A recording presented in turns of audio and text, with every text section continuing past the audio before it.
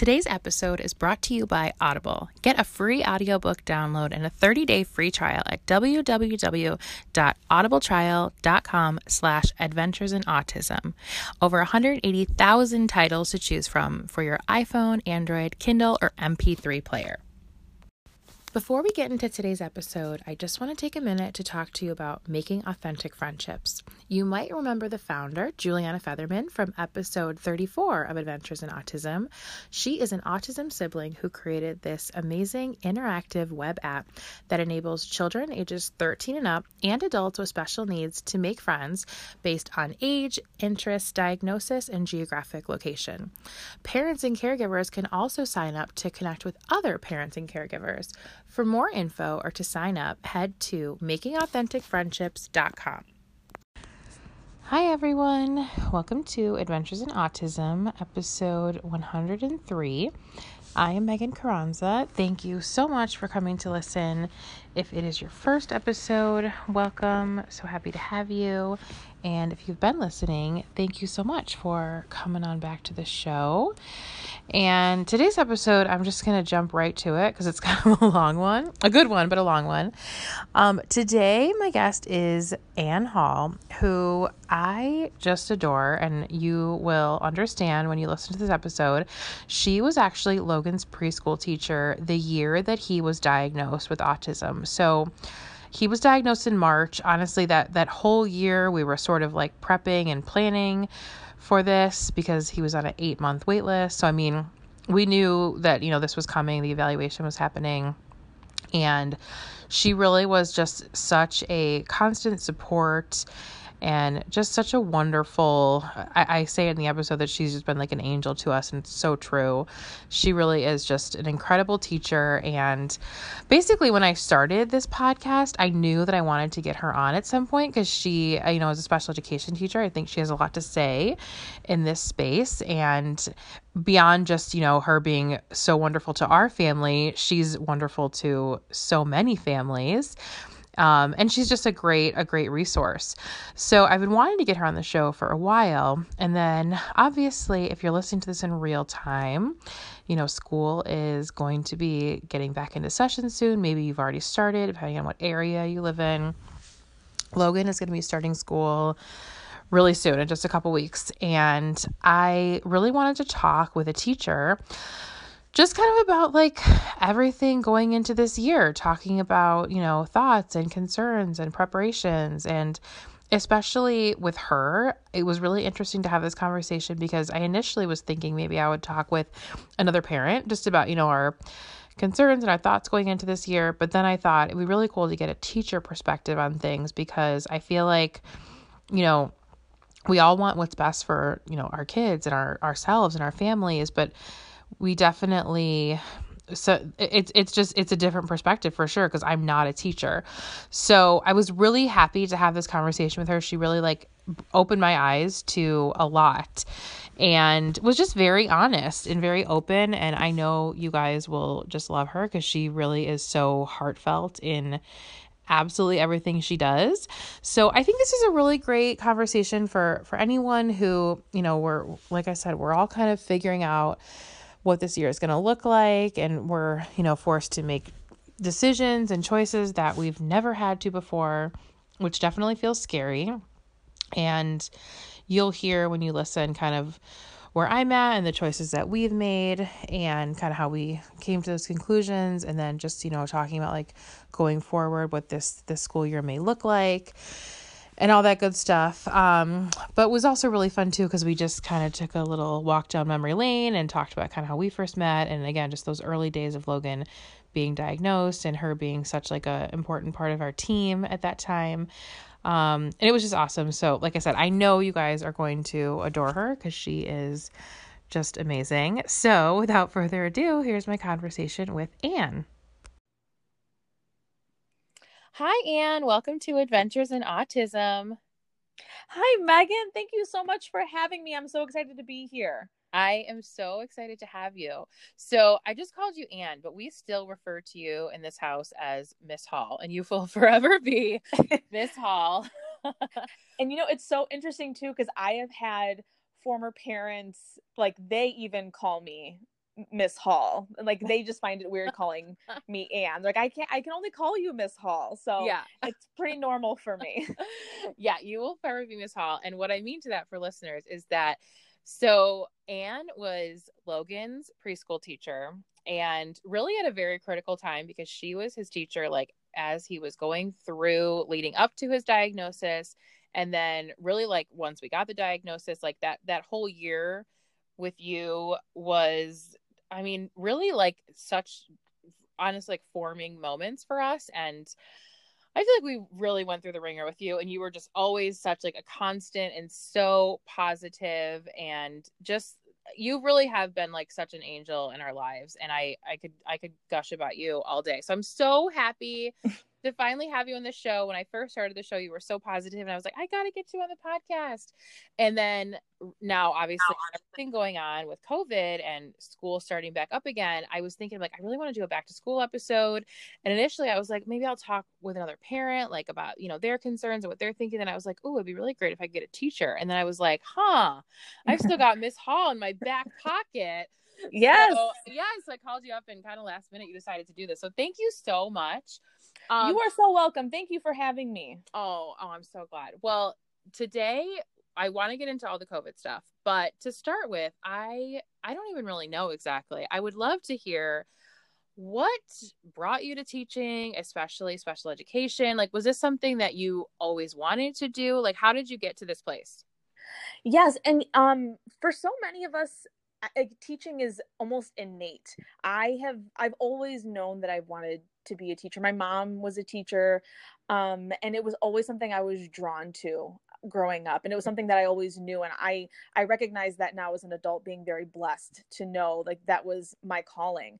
And I started working in a preschool when I was 15 years old, and so and nannying and babysitting and doing all of that, like working with children, has always been my passion. So I knew that I was meant to be a teacher.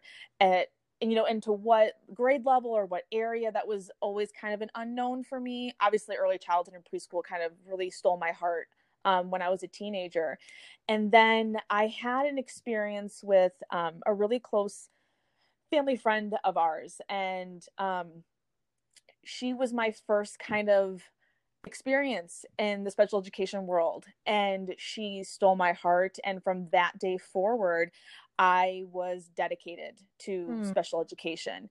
And because she had such an impact on my life, and I knew that I wanted to dedicate my life to special education, working with young children in special education. And I was blessed when I went to school and had so many opportunities to work in a variety of different classrooms with amazing cooperating teachers who I have learned so much from.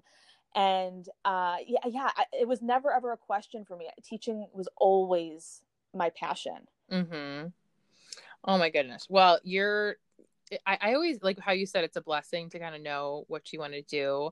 And I feel like that just like oozes out of you because you are such a natural teacher, and you can just tell like it really is your calling. And it's like I said, I could go on and on about it because you were just such a Thank you teacher to Logan. I mean, you just like scooped him up, and it was truly like, especially at that time, like I said, that was a very difficult time for us. Like I was still grappling with so many emotions, and having a teacher like you to just be like such a guiding force through all that was such a gift, honestly. Tell me, because I mean, kind of going down memory lane a bit, I remember the first time I met you. And you came to the house for like a home visit before we started school. Do you remember this? Yes, I do. Yeah. Yes. And I just cried my eyes out. And it's something that it's such a treasure that I hold. And I tell parents this all the time, that it truly is an honor and a privilege to be your child's teacher. And I mean that with every fiber in my being, that it is a privilege and honor to be their teacher. And especially in early childhood, and where this is their for a lot of them, this is their very first exposure and experience to school. Mm-hmm. And for some parents, they're they're working through a diagnosis that's been diagnosed for their child, and you are just as much a support for the child as you are for the family too. Mm-hmm. And so it's so important to build that relationship. And that's one of the things I love the most about early childhood, is that you do get to build really strong relationships and connections with the family, Mm-hmm. that last clearly longer than, the year that you have them, because we've been in contact ever since Logan was with me. And during that time for you, it was, and I felt that my role during that time was to, you say it all the time, like, we need to meet them where they're at. And the Mm-hmm. same thing for the parents, like, we need to meet them where they're at too, and be able to provide the support and the guidance that they need, whether it's just to be a listening ear, Mm-hmm. and just to be a sounding board, or to provide different resources that they can utilize to better support them in their journey. But yeah, it's different for so many, and Mm-hmm. the journey towards acceptance, and Mm-hmm. of changing their hopes and dreams for their child, because those do change. Yeah. And they can change when those diagnoses are shared.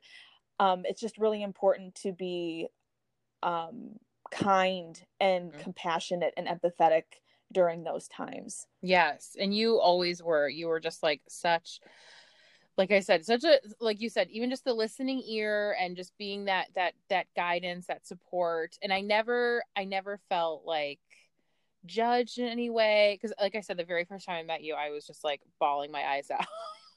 Yeah. And I cried. So, oh my gosh, I think about all those meetings that we did, and it's so funny because like now I can't remember the last time I cried at a meeting. Yeah.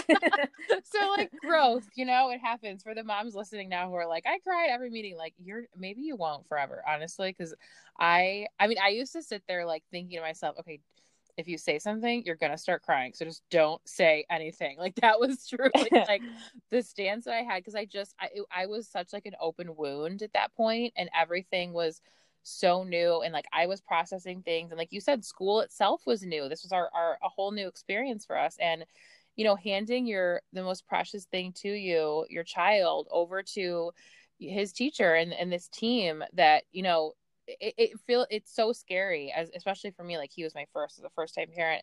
It really just felt, everything all about it felt really scary and like unsure, but having you and like such a great team made it so much easier to handle. And I will never forget, after Logan actually got his diagnosis, we called like a kind of a supplemental, I don't even know if it was an IEP, but it was like we met before school, and Mandy came, and I think the speech therapist and the OT were there too. And I came into it like already emotional and thinking like, oh my gosh, we're going to talk about like how everything is going to change now that Logan has autism. And this was like toward, I think it was in March he got his diagnosis. So like, Yes. more than halfway through the year. And I'm thinking like, we've already gone through this year, and it's like, now we're probably gonna have to change all this stuff. And you guys were just like, absolutely nothing is going to change. We are still going to be here for you. We're going to support you all you can. And you were like, and this meeting is really just to talk about how amazing Logan is. And you guys just like gushed about him for the next like 30 minutes or Yes. whatever, and just like filled my heart with so much joy. Hearing people talk about Logan kindly is like my favorite thing in the whole world. I mean, I don't know how you can't. Oh. I mean, I am one of Logan's biggest fans. I adore him, and he is, and yeah, and going back to that too, is that's something that I always tell parents, is that when your child has received that diagnosis, it does not change the way I love them, I care for them, and I teach them. It opens more doors for you as a family. Mm-hmm. But it's not going to change the way I teach your child, love your child, care for your child. Mm-hmm. And I think that's important too, because like you said, there's just so much happening all the time, and especially once you enter the world of special education.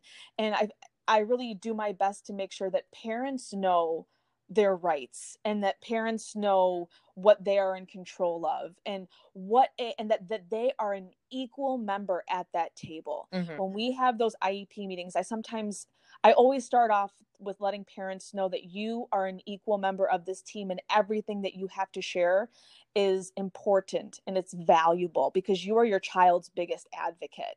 So anything that you have to say, please don't hold back and share, because the more you share, the more we can build that homeschool relationship, and the success for your child will be that much more successful. Yeah.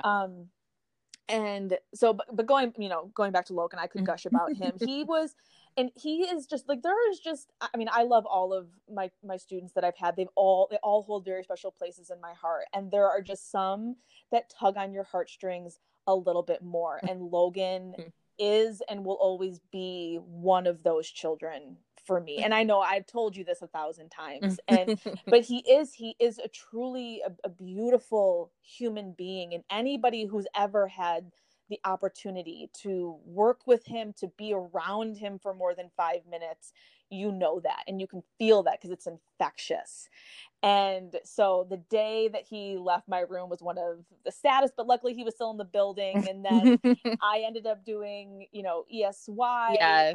And I did ESY just because Logan was going. Aww. And I knew it was going to be the last time that, I might see him for a while, and just to get that extra opportunity. So just wanted to shout out my guy, Logan, because he is a really special human being. And so for anyone out there who gets the opportunity to work with him, it's your life will forever be changed for the better. Oh, I am just grinning from ear to ear and my heart is bursting. Like I said, it's really my favorite thing to listen to somebody. He's a great guy. Logan, because I mean, yes, I'm his mother and I just agree with everything you just said. Yes. I say all the time, Logan is an angel. Like, he really is. He's just such a blessing to us. We have a new therapist at his center, at his clinic, that he's been going to for the last couple of months, and she's amazing. We love her. And we're going out of town next week, and then school was supposed to start sooner, and now it started a little bit later. And she thought her last session with him was on Tuesday, but we actually, because school's starting later now, we have a little bit more time. And she had tears in her eyes that morning when I dropped him off, and she's like, I'm gonna miss him so. And she's only had him for 2 months, and she's like, I'm just gonna miss him so much. And I was like, well, you still have a little more time with him. And she's like, oh my gosh, I can't believe it, I'm so happy. And she was saying to me, she's like, honestly, she's like, he is just so different from any of the other kids I work with. And she was just like, you are so blessed. And I'm like, I know. Yes. Trust me. Yes. I am. And I count my blessings every day. But it's honestly, it's people like you and her and these amazing people that come into our lives. And I truly pray that, like, every parent listening has somebody like that. And I know how lucky we are, because we have had just such incredible people on our side. And it is more valuable than gold, truly. Like, having people in your corner, rallying around you, rallying around your kid, especially in those early days, it's just invaluable. So again, thank you just for everything you've done. Oh my goodness, always. It is my pleasure. Oh, I'm so glad that we've just been able to keep in touch and just continue this love fest. And I think it will continue forever. It will. Yeah. Can't get rid of me. So why I really wanted to have you on, though, besides gushing about Logan, is because obviously, heading into the school year, I mean, to say it's different would be an understatement. And I feel like this has been top of mind for every parent, every teacher. And it just seems like I wanted to have this conversation just because I feel like there's so much going on, and we're all thinking about this. So heading into the school year, I'll share a little bit about, like, kind of what I know will happen with Logan. And I was saying this last week, but I feel like we're getting, like, bits and pieces of information. Nothing is, like, really concrete. Things keep changing.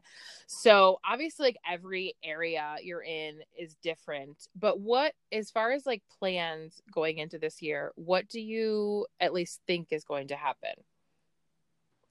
So for right now, and like you said, Megan, you hit it on the head. Like, plans are changing all the time. Yeah. And I have learned so much about myself during this quarantine period and during remote learning in March, in the spring. And my biggest thing is I have had to learn to be more flexible than I am. And I do believe that, I am flexible in most areas, but this has just been something that's been so far out of our control. So much of it is out of the teacher's control, the state's control, parents' control. And so, for right now, tentatively, as of this very moment, I am able to go back in person, 5 days a week. We only were able to, we modified our school day a little bit. Obviously, we have a lot of safety procedures put in place and social distancing measures being ensured. But our, parents did have that choice. They had the choice of sending their child in person, or sending their child, or choosing remote learning. And I think, unfortunately, it has become this massive debate, and where people are very judgmental over what decision you make. And, but my thing is that the decision you make for your child will be the right decision because it's in their best interests. And we really need to start rallying behind that there are so many things to consider when parents are making these decisions for their children to go back in person, or to do remote. And same for our teachers. Our teachers are having, and my coworkers are having, the same conversations about themselves, about coming back in person or doing remote. I'm not someone that has children, so I'm, I do recognize that I'm fortunate that I don't have that factor to consider, because I can't even begin to imagine being a teacher and being a mom and trying to make these decisions for my family. And so right now I'm coming back in person, and I have, some of my children are returning to me. Some of them have chosen, remote learning was really hard in the spring and it just really wasn't a good fit. So we're just not going to come back to school, and we're going to take, a year off.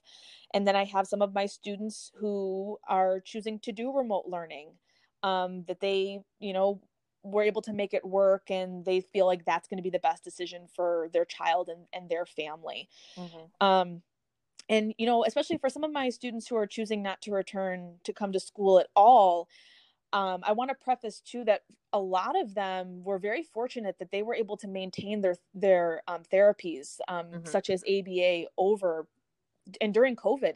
I mean, I've had some of my students that there was no lapse in their therapy. They were able to maintain that, and they made a lot of growth and success because they were able to maintain those schedules and those routines and that sense of normalcy for them.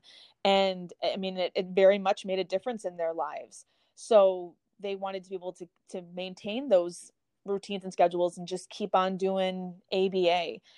And I've had parents reach out to me and say, well, should I just do ABA full time because I'm able to have all my therapies scheduled, or should I come back to school? And at the end of the day, I want the students' needs to be met. And whether that's in the classroom with me, or if that's at ABA, whatever is going to give them the opportunity to continue to make growth and to make progress and to succeed. That's all I ever ask. And especially during these times, it's not my place to judge. My place is to make sure that all of my students and their families are healthy, they're happy, and they're safe. And that's always been, even pre-COVID, that's always been my biggest model that I live by. And for my teacher friends out there, they'll understand more of my statement is, our students can't bloom until they Maslow. And that is something that I wholeheartedly stand behind. And for all that are listening, Bloom is referring to Bloom's hierarchy of needs. And that's basically that until your basic needs are met, you're not able to achieve anything else. And so for me, that's what I feel is so important, is building those relationships with my students, making sure they're healthy and they're safe, and that they're happy. And once we have that foundation, then we can get to those academics. And I think right now, in the period that we're in the world, that sentiment can't reign more true. We're going to have students return to our classrooms or our virtual classrooms after being away for so long. And for me, the kind of mindset that I'm going into right now in this school year is, how can I repair the relationships that I have with my students, and not be scary to them by wearing a mask? So how can I start to build these relationships with them so they can sustain over remote learning, because I think we all know that we're eventually going to have to go remote at some point during the school year. And I think that's something that we can all kind of agree on. So how can I do all the best that I can being in person to build these relationships with my students so I can continue that into remote learning so we can have all of our growth and successes. Mm-hmm. Yeah, I completely agree with like everything you said. I love what you had said about, until like your most basic needs are met, you're really not going to be able to progress and grow. I think that just that means a lot, like at any time.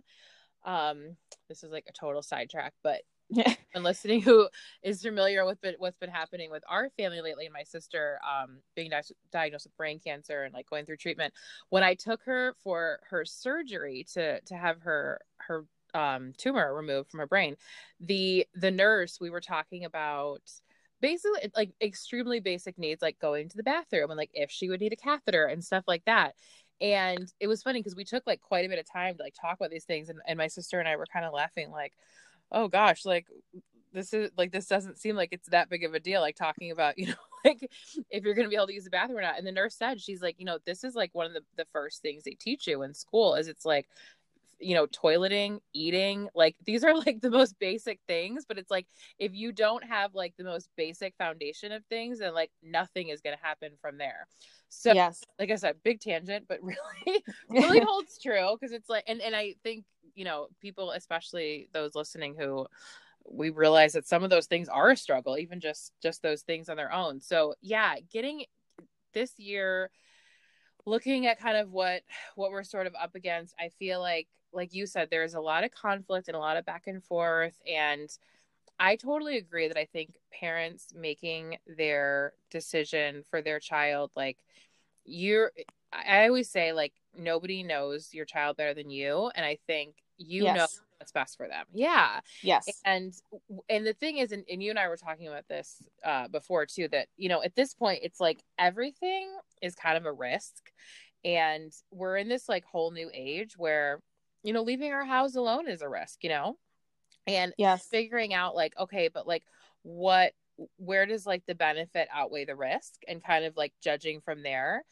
So I know, like, for us, so Logan, the co-op that he's in, his program, they are offering a 5-day a week in person. We also got an option of doing a hybrid, meaning like 2 or 3 days a week in person, then 2 days remote, or all remote, or like you said, just pulling completely and doing like full-time therapy, that kind of thing.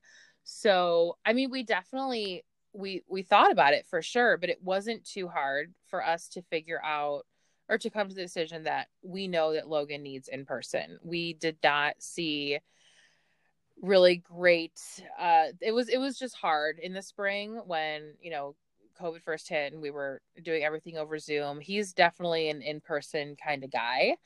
And I mean, he did the best he could, and we really, really tried. We really gave it our all. And I was tearing my hair out over Zoom like every single day. But it was so hard, and he was just not really getting anything from it. It just wasn't, it was not the right way for him to learn. So yes. And it is, and it's so different for everybody. It's a unique situation for everybody. I had students that did so well during remote learning because they were able to maintain their other therapies, so they were able to receive telehealth. So when we would engage via Zoom or Google Hangouts or things like that, that we were able to work really well. And then other students had such a really difficult time identifying me as me on the screen. They had a hard time associating that, and so it just became really difficult. And for the parents too, I mean, I would schedule meetings with all of my kids throughout the week, and I would talk to some of them for a little bit, but the most of the time I would talk to the parents, and some of them just needed another adult to talk to. They would be the only parent at home while their spouse was, or the partner was at work. And so they just needed someone to talk to and say, this is really hard. And so I just was there as a support to let them know that they're doing all the right things. Everything that they're doing is they're doing it the best they possibly can. That's all we can ever ask for. Mm-hmm. And it was such a unique time in March too. I mean, it's permanently dated in my mind. March 13th, Friday the 13th, Yeah. was the last day that I mean, I didn't know at the time, but it was the last day that I would see all of my students in person. Mm-hmm. And I reflect on that day a lot. Yeah. And so in my classrooms, I have mixed ages between 3 and 5. And so some of those kids were kindergarten bound, and they were going to be going to, because I'm in a center, and so some of those kids were going to be going on to their elementary schools, and I wasn't going to be able to see them again. And it was just really really hard not being able to have that closure. And for all the teachers out there, like, they'll understand our relationship with our students is such a unique relationship.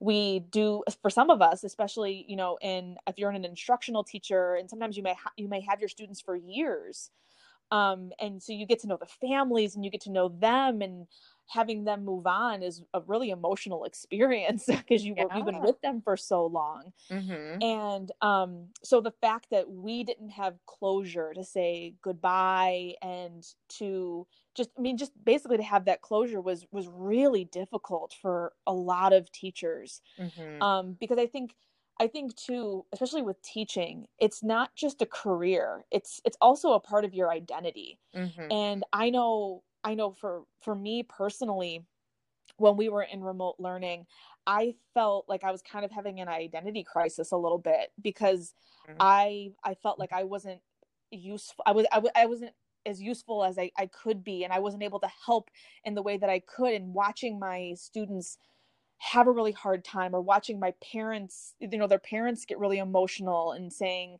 that they need help, I just felt like I was bound, and I couldn't help the way that I wanted to. And teaching had changed overnight, and it wasn't something I signed up for. It was such a unique world that we were all entering. And it was just a really difficult time for teachers. And we did have so much support in the spring from parents. I'm very fortunate that I've always had a phenomenal group of families that I have had the pleasure of working with. And so they were right there. We were all cheering each other on to get through the spring. Mm-hmm. Now as we enter the fall, it's so different. Mm-hmm. And there's a lot of tension, and I feel it's all coming from a place of the unknown. And we're all kind of sick of being in quarantine. We all want normal. Mm-hmm. But I don't think we should strive for normal. I think we should strive for better. Mm-hmm. Like, let's be better than normal. Like, this is our opportunity to be better than normal. Yeah. And one of the things that I love about teachers is that we are some of the most creative, innovative thinkers, and Mm-hmm. we are going to make this time the most successful it can be, with all of the resources, or therefore lack of resources, that we have. And I personally have found myself right now kind of pepping myself up, and putting on my brave face and finding the joy and the positivity, because those kids are coming and they need me. Yeah. And I got to figure out how I can bring joy and happiness into the classroom during these unique times. Yeah, for sure. I think kind of like how you said you were having an identity crisis because you felt like you couldn't help. I think we all were having that because it's like none of us, we all felt so helpless in our own way, in like a different way for all of us. But it was just like everything was kind of happening around us and like to us. And there was just like so little control that we had over the situation. I feel like you said, I think we're all sick of quarantine, but at the same time, it's like we're kind of used to it now. Whereas at first it was like, it was such a new thing. And it was just so hard to kind of find your footing in this whole new experience. And there was a lot of anxiety and just definitely like scary times. And I do think, like you said, like kind of going back into the school year, like we sort of had this like reprieve from everything over summer, even though like, I mean, there was still challenges for sure, but we didn't have to like necessarily think about the school stuff. And now it's like, we're getting back into it, and there is a lot of tension and a lot of conflict and a lot of like differing opinions on things. But again, I think it just goes back to like, you have to make the best decision for your child. And then, you know, for you on the teacher side of things, I mean, I would love it if every teacher was as, you know, loving and caring and as passionate as you are. And I think there are so many amazing teachers. And I just think having that, I've said it a million times, having that like open line of communication with, you know, your child's teacher, I just think is like the best thing that you can do. And, you know, just tell them your fears. Like you said, like talking to the parents throughout quarantine. I was doing that with Logan's teacher. Like we would do the Zoom calls with his whole class, and then I would do like the private Zoom with her. And it would just be, a lot of times it would just be her and I talking about like things we were worried about, and just like having another adult to talk to. But I think that was really important. And I'm like kind of how you said about, you know, missing your kids. I'm so glad, because this is Logan's last year with his current teacher, and we adore her, and we're going to miss her so much. So I'm just like, I'll take any time with her this year.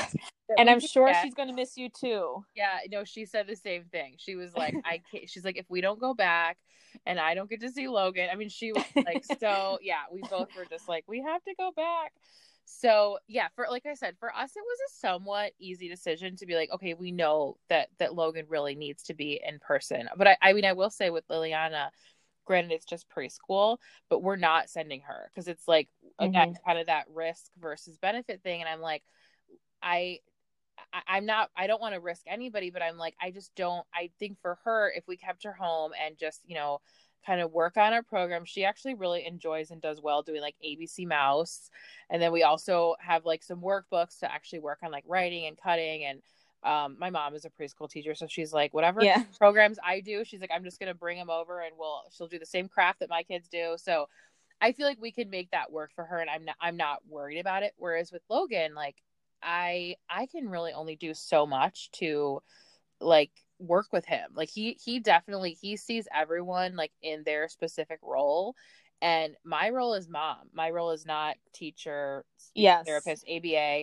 And I even when we were doing, you know, like the Zoom sessions and stuff, like trying to facilitate that stuff with him was just so hard. I mean, you know him, like he loves to like charm his way out of things, and that was, like, every second he would pay like 2 minutes of attention, and then be like asking for fruit snacks, be asking to go to the bathroom, like any way he can get out of something. He's like too sharp with that kind of stuff. So yeah, just getting him to focus at all was so hard. So then on top of that, to get him to like make any kind of growth, like it really wasn't happening. So yeah, we're ready to go back, and his school is doing like a little bit shorter of a day, just to kind of be able to sort of facilitate things better, allow more time for cleaning. And then also in terms of like protocols, the teachers are going to be wearing shields and masks. And Logan's pretty used to that, because he's doing ABA now, and they all wear masks. They don't wear shields, but I mean, he's not like, that's not scary to him, so that's not really a concern of ours. And then they're going to be doing temperature checks like every morning before they even enter the classroom. Yep. And yeah, so that made me feel better. And then like his teacher literally just today sent a picture of the classroom and how she has it set up. They normally have the desks kind of like, he has a really small class anyway, so his risk of exposure is a lot lower, but they normally have the desk set up kind of like in a little like almost like made into a table, so all the kids are like near each other. And then his classroom is set up really well, and just very like it's different than a typical classroom, but it works really well especially for him. It's like they actually follow the STAR curriculum, which is specifically for students on the spectrum, so it works really well for him, and it's got some ABA principles. But she kind of rearranged the room, and she's like, okay, the desks like are further apart now. But she also was, you know, being really honest with us. And she's like, do I think that these kids are going to be able to be socially distanced? Probably not. Like, she's like, I'm going to do my best, but it's probably not going to be, you know, it's not going to be perfect. And I think I was glad she said that, because I feel like there are parents going into this thinking like, well, we need social distance. And it's like, I understand where you're coming from, but it's also like, if you're not comfortable with your child being in a classroom with, their friends, their peers, it's like that, to me, it's like that kind of is a given, that it's like we have to be prepared for the fact that like they may not even really be able to like understand the concept of socially distanced. Yes, and that is a concern that I feel spans so many different age levels, Yeah.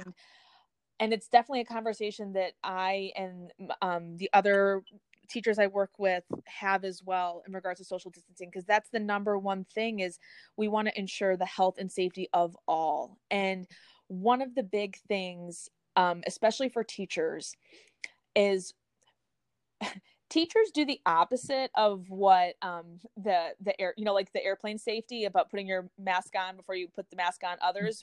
We don't do that. Yes. We always put the mask on others first, and then if there's any oxygen left, we'll put it on ourselves. And that's just in the nature of who teachers are. We're givers, we're providers, very similar to parents. Mm-hmm. And it has been a big for a lot of us, it's been a big mind shift. Like, no, it is important that you put that oxygen mask on first before you can Mm-hmm. help others. And the other thing is, for the first time, I think many teachers have had to put their needs first. Mm-hmm. And there's a lot of guilt that can be associated with that. And there shouldn't be any guilt or any kind of feeling like that by advocating for your own health and safety. I know personally it's been a journey for myself. I'm one to be a great advocate for my students, but when it comes to advocating for myself, I could be better. Mm-hmm. And Hard. it is. And so I've been struggling with that. And I think a lot of teachers have too, with standing up for themselves and saying like, no, my health matters too. Like Mm-hmm. how can we ensure health and safety for us, because it is a concern, because I'm going to be returning home to my family and my kids, or I'm going to be returning home to loved ones that are immunocompromised, or so many different things. And there's just so many factors to consider. But health and safety being the number one fear and concern for a lot of teachers. And it's sad that I have, read on social media, or, just heard from close friends that they are considering taking a leave of absence from teaching, or they're considering retiring early from teaching, or they're just simply quitting in general. And it breaks my heart that that some of them have had to come to those conclusions, because those are the only conclusions that can ensure their health and safety. Mm-hmm. And it makes me so sad. And I'm fortunate that I am in a place where I do feel that my health and safety needs are being met, excuse me, the best that they possibly can. Mm-hmm. And that's the other thing too, is that there is no perfect plan for going back. Mm-hmm. If there was, we'd all do it. There's plenty of wrong ways to go back, and I think we can all agree on Yeah. that. But there is no perfect plan. And I think too that we're all looking for someone, like, for fingers to be pointed at, and we want someone to blame. And we can't. I couldn't imagine being an administrator right now. I couldn't imagine being a superintendent and having the weight and the burden of those decisions. um and I do empathize with them. And it's everybody is in a really difficult spot right Mm-hmm. now. Mm-hmm. And like you said, I mean, you said you heard updates from Logan's teacher today. Our plans are changing by the minute. And I'm not great with change. I have a really hard time with it. And so with these plans always kind of changing, it's making it difficult to plan for the beginning of the year, because there's always, hush hush of, oh, maybe we're going to go remote sooner than later, but we can't hope on that. We have to plan for the current plan that's before us. Yeah. So I'm trying to give myself grace, and I'm trying to practice what I preach, by just doing the best that I can, and letting that be enough. Yeah. And I think as teachers, that's really difficult to to settle with, is that doing the best is enough, because oftentimes we don't think that way. We can always like, oh, we can do more, I can do better than that. But right now we have to recognize and appreciate that what we're doing is enough, and it will be good enough for our students. Yeah, no, I think that's really good advice for anybody. I feel like that, especially as a special needs parent, I definitely had to learn that lesson kind of the hard way. Because there definitely was a time when I just felt so, overwhelmed and lost, and just really didn't know like which way was up. And I had to kind of, like you said, just like take a step back, give myself a break, and be like, you know what, I'm doing the best I can. And then it's like you put one foot in front of the other, and you start kind of finding your way.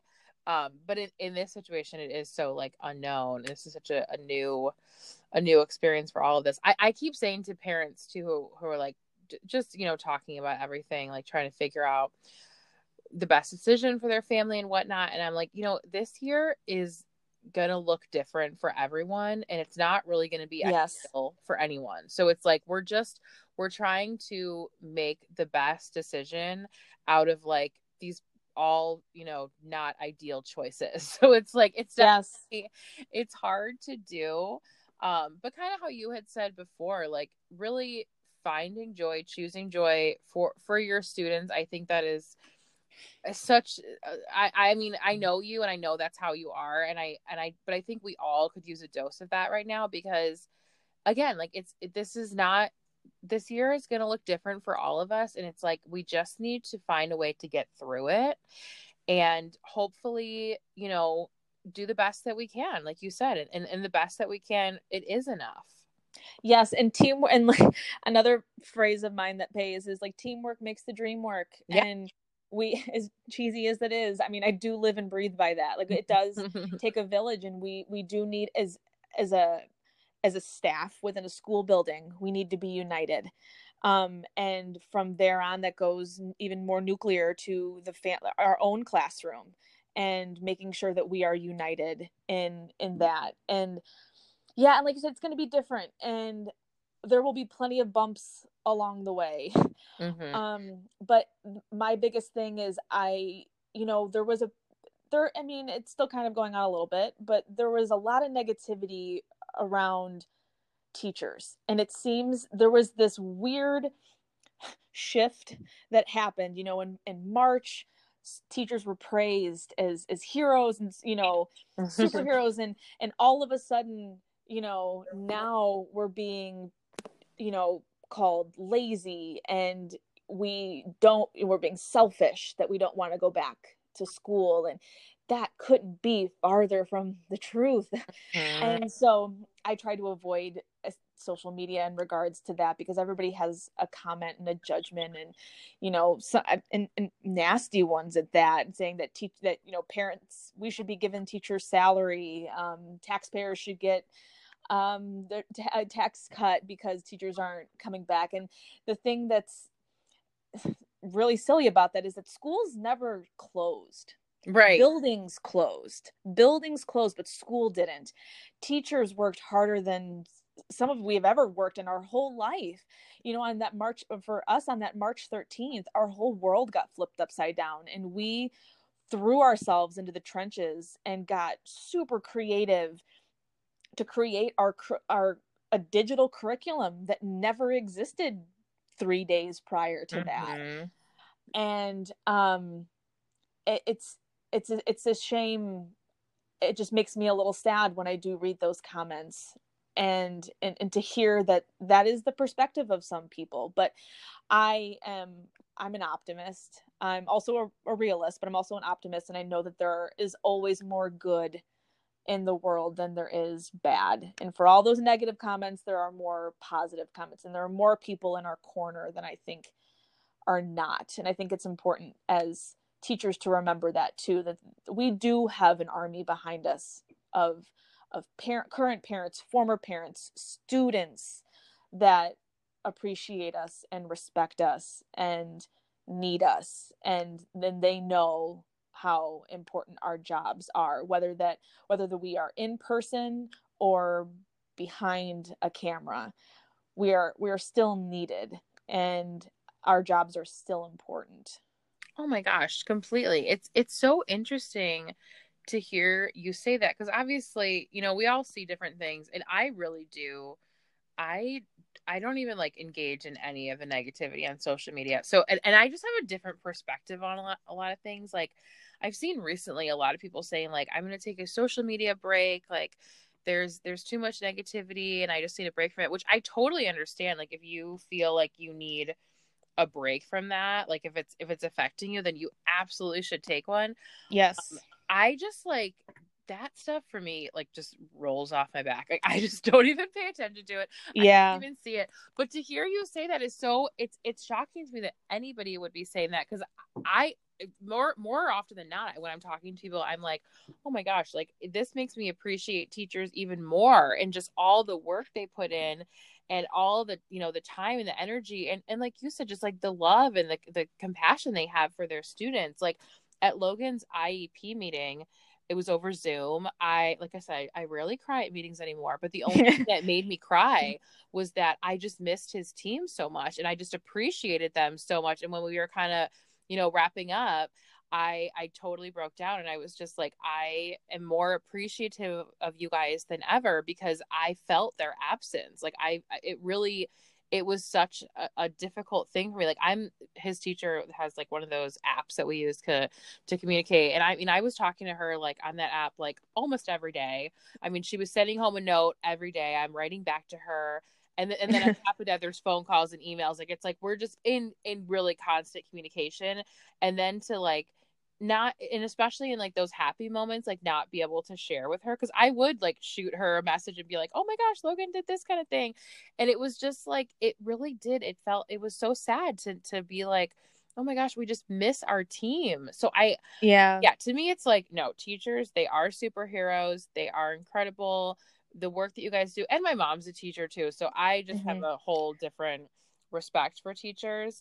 For sure. And your perspective is your reality, and that goes for everybody, and it's different for everybody. And I really do my best to, obviously, I mean, I don't engage with any of those negative comments. I read them sometimes and just am baffled by the things that people say, because I know that they wouldn't say them to my face. They have that goes for social media in general. They have the confidence to sit behind their screen and say those things, but they would never say that to my face. I mean, maybe they would. I hope not, but they would never say that to my face. And I won't forget. It was a couple weeks ago, and I did a pretty strict quarantine. It scared me, so I really kind of bunkered down. And I'm a teacher, so I'm a big rule follower. So I did everything that was told of me, and I realized, you're like, you know what? Like, I do need to start venturing out. And this was after our state had reopened more phases, so we could do these things. And so I was like, you know what, I need to start preparing. I can't let school be the first experience I'm with a large group of people. So I went to a child that I nannied for a long time. He had a baseball game, and so I went, and I was pretty far away and just kind of watching. And I the people there, like, no one had masks on. It was just a different experience for me. And just a lot of people with a different mindset in regards to COVID. And so I had my mask on, and I remember, like, there was some parents that were kind of talking to me. They found out I was a teacher, and we were kind of talking, and they very much had differing opinions on the reopening of schools than I did. And it was interesting to hear their perspective regarding it. And I try to be really open-minded, and I do want to hear their perspective so I can be more open-minded. And I'll never forget, there was a grandfather of a player. And after these parents were done talking to me, he kind of pulled me aside, and he said, he's like, now, what do you think about the school reopening plan? And then no one had asked me that before. And I found myself getting really emotional. And I told him, I just kind of shared with him my thoughts. And I said, I just feel like sometimes I'm screaming underwater, that at that point in time, I just felt like I was screaming underwater, that I wasn't being heard. Teachers weren't being heard. It was such a wild time about a month ago. And he looked at me and he said, I hear you.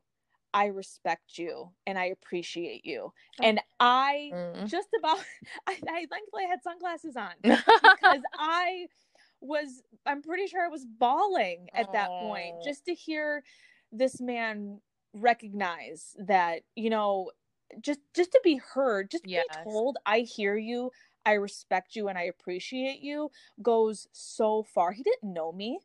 He just knew that I was a teacher, and he had also heard, that there was the tension between the community and the state and teachers in regards to the reopening plan. But the fact that he took the minute to say that made all the difference. So just know, just kind of going back to that too, for all the negative comments that we do see out there, there are people like this sweet, kind grandfather that don't post it on social media, but are the silent cheerleaders for teachers and for kids. So that's what I needed.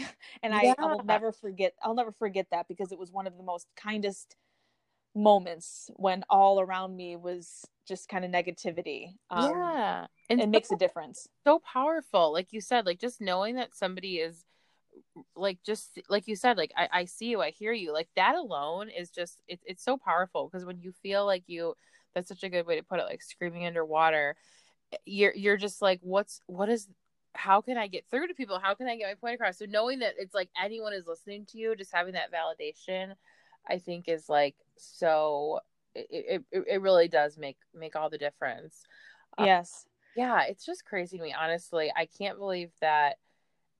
I like I said, I don't know. Like I know what's going on. Like I know there's a lot of conflict, but the crazy thing to me is, it's like, I can't imagine anybody coming at the teachers, like maybe coming at the district, maybe coming at like higher level, or like how, I mean, you and I were talking about this the other day, but it's like, I mean, a lot of this is coming from like the governor, you know what I mean? Like this has very little to do with like the actual teachers.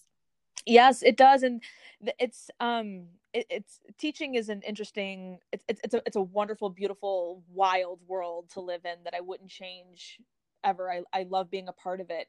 There are just so many other outside factors. And so and for our state specifically, during remote learning, it was difficult because, especially for special education, it's just so different in so many ways. General education, special education is protected by law, federally and within the state. And so we had to get guidance from the state in regards to special education and in regards to any kind of modifications that would be happening. And then those modifications, if any, were sent to the school districts for them to approve and run by their lawyers to make sure that we are following the law with fidelity and making sure that these IEPs are being upheld with fidelity. And so there are just so many people that talk and things change. And we all know that the government doesn't work at a fast pace and it can be really slow, and that's when it becomes really painful, is when you do have to be patient during those times, and knowing that it's out of your control. You can advocate for what you think is best, but at the end of the day, in March anyway, the state didn't really ease up on any of the guidelines regarding special education. It was still mandated that you follow everything with fidelity, as if it were not a pandemic. And so it did pose a lot of challenges, but we are, like I said earlier, we are creative, innovative, intelligent human beings, and we made it work, and we'll make it work again this year too. And it's just going to take some patience, and that's what I keep kind of telling myself. And but it also is difficult too, because parents are a part of that process, and we have to make sure that parents are in agreement if we do have to make any kind of amendment regarding their IEP, because if they do choose to go remote, there might be some goals that might not be able to be monitored during remote learning. And we're still getting guidance on that as of right now, as to, okay, especially in the early childhood world, a lot of our goals are functional play goals, social Mm-hmm. interaction goals.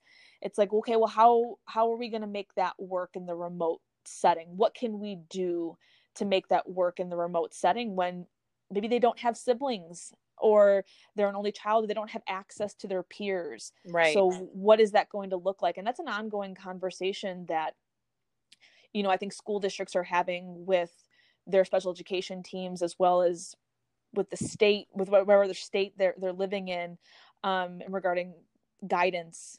So it's difficult, and definitely a challenge. Yeah. And I mean, I think even though it's like, yeah, we have these plans in place now, like you said, it's like we really don't know what the rest of the year is going to look like, if and when we will go remote. And like I said, like even Logan, like his teacher was, sending us these pictures today. So she's got like the classroom set up, and then she also sent us a photo of, I guess they're splitting things up in terms of like eating lunch, because so last year Logan did lunch like in the cafeteria.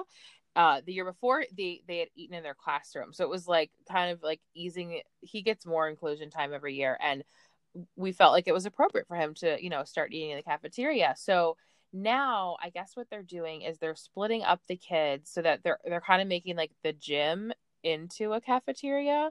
So there's gonna be like the actual cafeteria with like more socially distanced tables, and there's gonna be the gym where they're gonna have like more tables for social distancing. So that was interesting too, because I know that's something that just with like some of my friends in the neighborhood we've talked about, like, okay, if we're gonna do, we can figure out with like desks and whatnot, and this is like even like with their typical kids, but they're like, what do we do about the cafeteria? Like, what about it's like if you figure out like one thing, then it's like, well, what about this? Like, there's just so many things. And like she sent us pictures of the setup, and I'm like, okay, I feel like that, seems appropriate.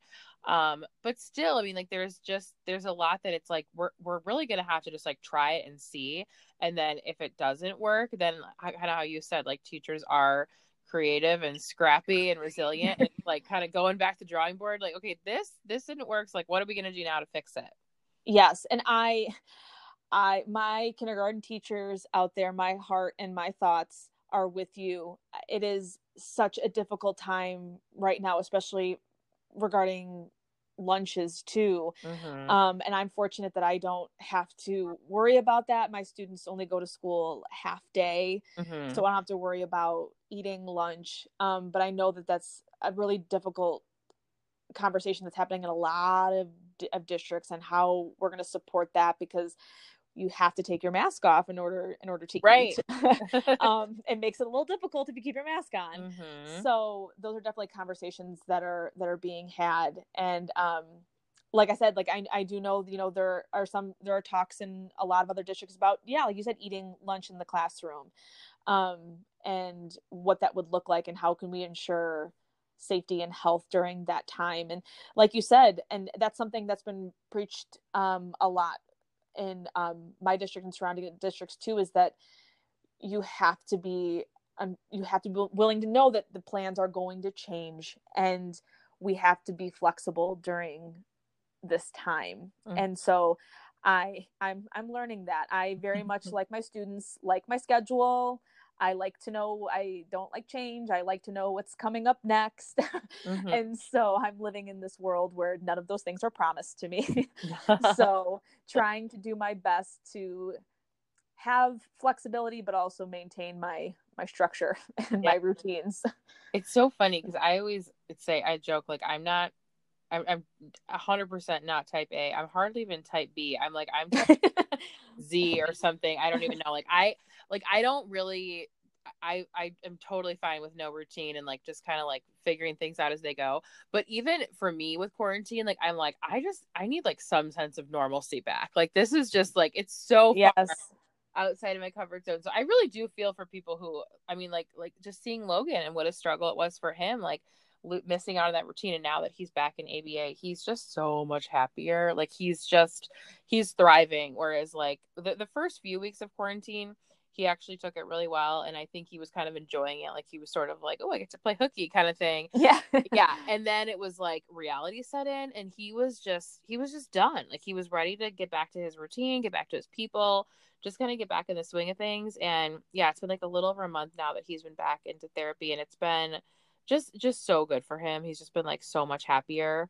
And so, and that's another huge reason why we decided that we do want to send him in person, because it's just like, I know, obviously like our physical health is so important, but so is our emotional and mental well-being. Yes. Being around our people, like we are not meant to be, we are pack people. You know what I mean? Like we need our people, Yes. our tribe. And him especially, he's such like a lover and just loves being around his people. And I know how important it is for him. So like that's our decision. I'm sure there's probably people listening right now being like, oh my gosh, I can't believe you're doing that. We're doing remote. And it's like, I respect your decision. I respect Yes. anything. Like I said, I'm keeping Liliana home. Like I understand both sides of the coin. And I think the best thing that we can do for parents, for teachers, for everyone involved is just be respectful and be understanding. And we were talking about one of our favorite people, Mama Fry. Yes. Eileen from Eileen, Side of I Fries. adore you. Yeah. I do. If you're listening, Eileen, I do want to let you know, like you were one of she was someone during quarantine. First of all, I loved her pre-pandemic. I love her post-pandemic. I love her all the time. She's such a and so she was someone to me that really opened my eyes to the parent perspective of remote learning. mm-hmm. And because she, for any of those who don't follow her, she is very real and raw and honest regarding her feelings about how difficult it is for a parent during remote learning to provide all of the therapies. You are now the parent, you're the therapist, you're the teacher, you're everything. And I mean, I did receive that input from my own families. And I think, I mean, some of my families were very raw with me, but for her, watching her every day, sharing her thoughts, she really gave me an insight into truly how difficult and challenging those remote days were. Mm-hmm. So so to Eileen, I hear you, I see you, I appreciate you. Love her. No, what I want to say though is that one of the things, and she said this recently, was she's like, any parent, whether they say, okay, we have taken the time and we've decided to do remote learning, the response should be, I'm so proud of you. That's a great decision. I know what's best. And then to the parent who's sending their child in person, exact same answer. I'm so proud of you. That's a great decision. I know you're doing what's best. And it's like, that really should be like across the board, just like supporting each other. And like that's really it. Yes, because we don't know the weight that went into that decision. Right. We don't know the conversations that went on behind closed doors, the discussions, maybe even the arguments that went on. There's a lot to consider regarding those decisions. And it's not just the child. It's not all about the child. It's about the health of the family, or if you have other family members that are immunocompromised, that may be even at a higher risk if your child goes to school. There's just so much to consider. And I 100% agree with Eileen that we do need to rally behind our parents who make these decisions, because they're tough. It is, no parent made that choice lightly. No parent did. They all took time and to really think through all of the pros and all of the cons and all of the risks. And for parents to have done all of that and then share their thoughts and opinions only to be ridiculed and judged is heartbreaking. So I'm glad that she did use her platform to share that message, because we all need the support right now, especially in the climate that we're living in. We need kindness, we need support, we need compassion, we need empathy. Yes. Amen. Yeah. Oh my goodness. Well, I feel like we probably could talk for like another hour. We could. Yes, or two even. But I so appreciate this conversation and you just being so honest. And I'm really glad that I had this conversation with a teacher. I mean, obviously I'm glad it was with you in particular. Because like I said, initially I was like, oh, maybe I'll get another parent on, we can talk about school. But I think it's so valuable to hear the perspective from a teacher. And I mean, again, I'm so thankful for everything you've done for our family personally, but just your passion for, I mean, if everyone listening can hear it, it's coming through loud. Yeah.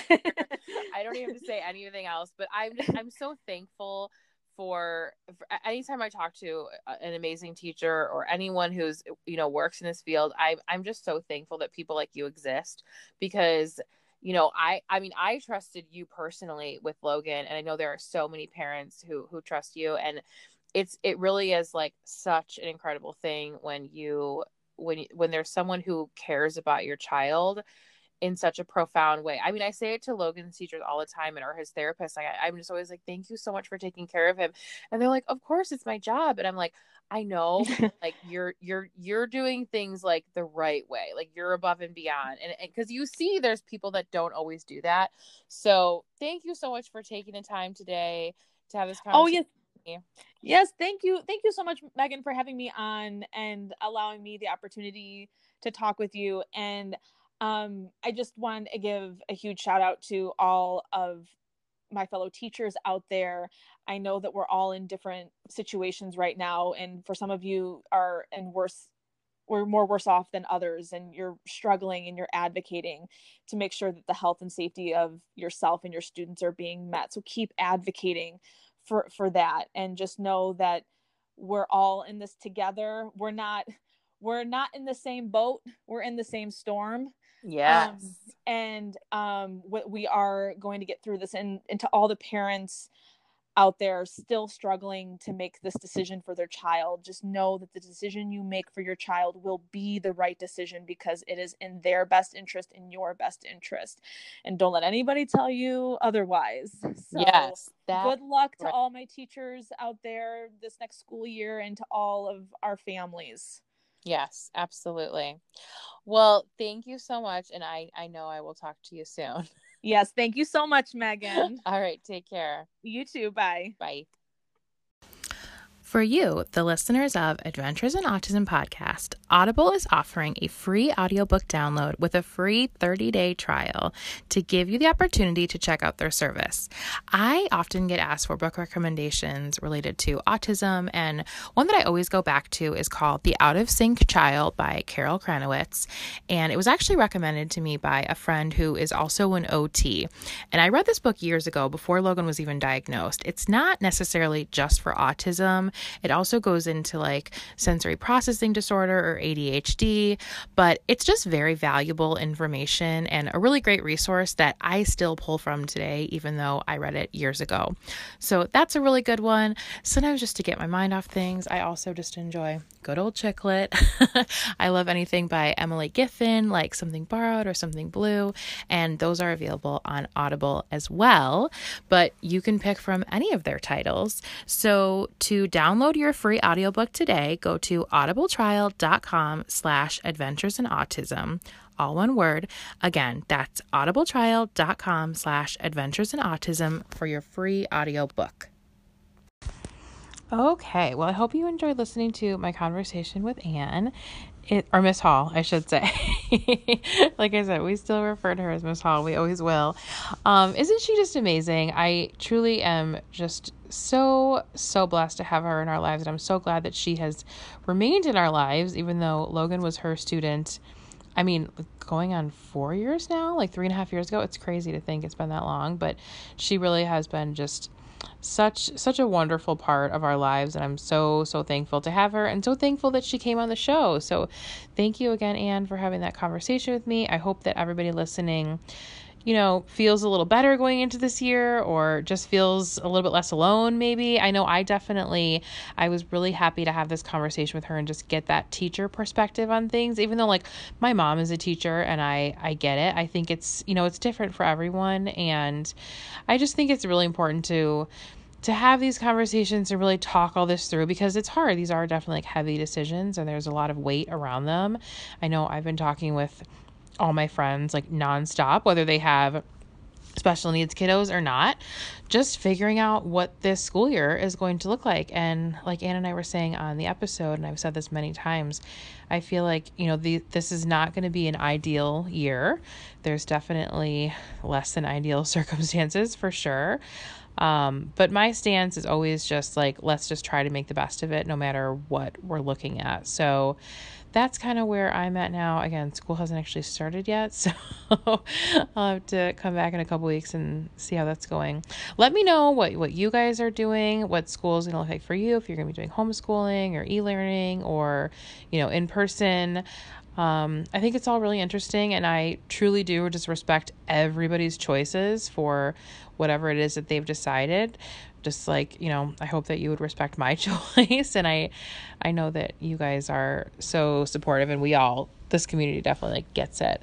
And I'm really happy too to have a teacher on, and like I said, to hear the perspective from Ann, because I know there are a lot of teachers and therapists that listen to the show. So I totally stand with you guys. I support you, and I just think that we're so lucky to have all these amazing teachers. It really makes like absolutely a world of difference to have, a supportive, kind, loving teacher like on your side.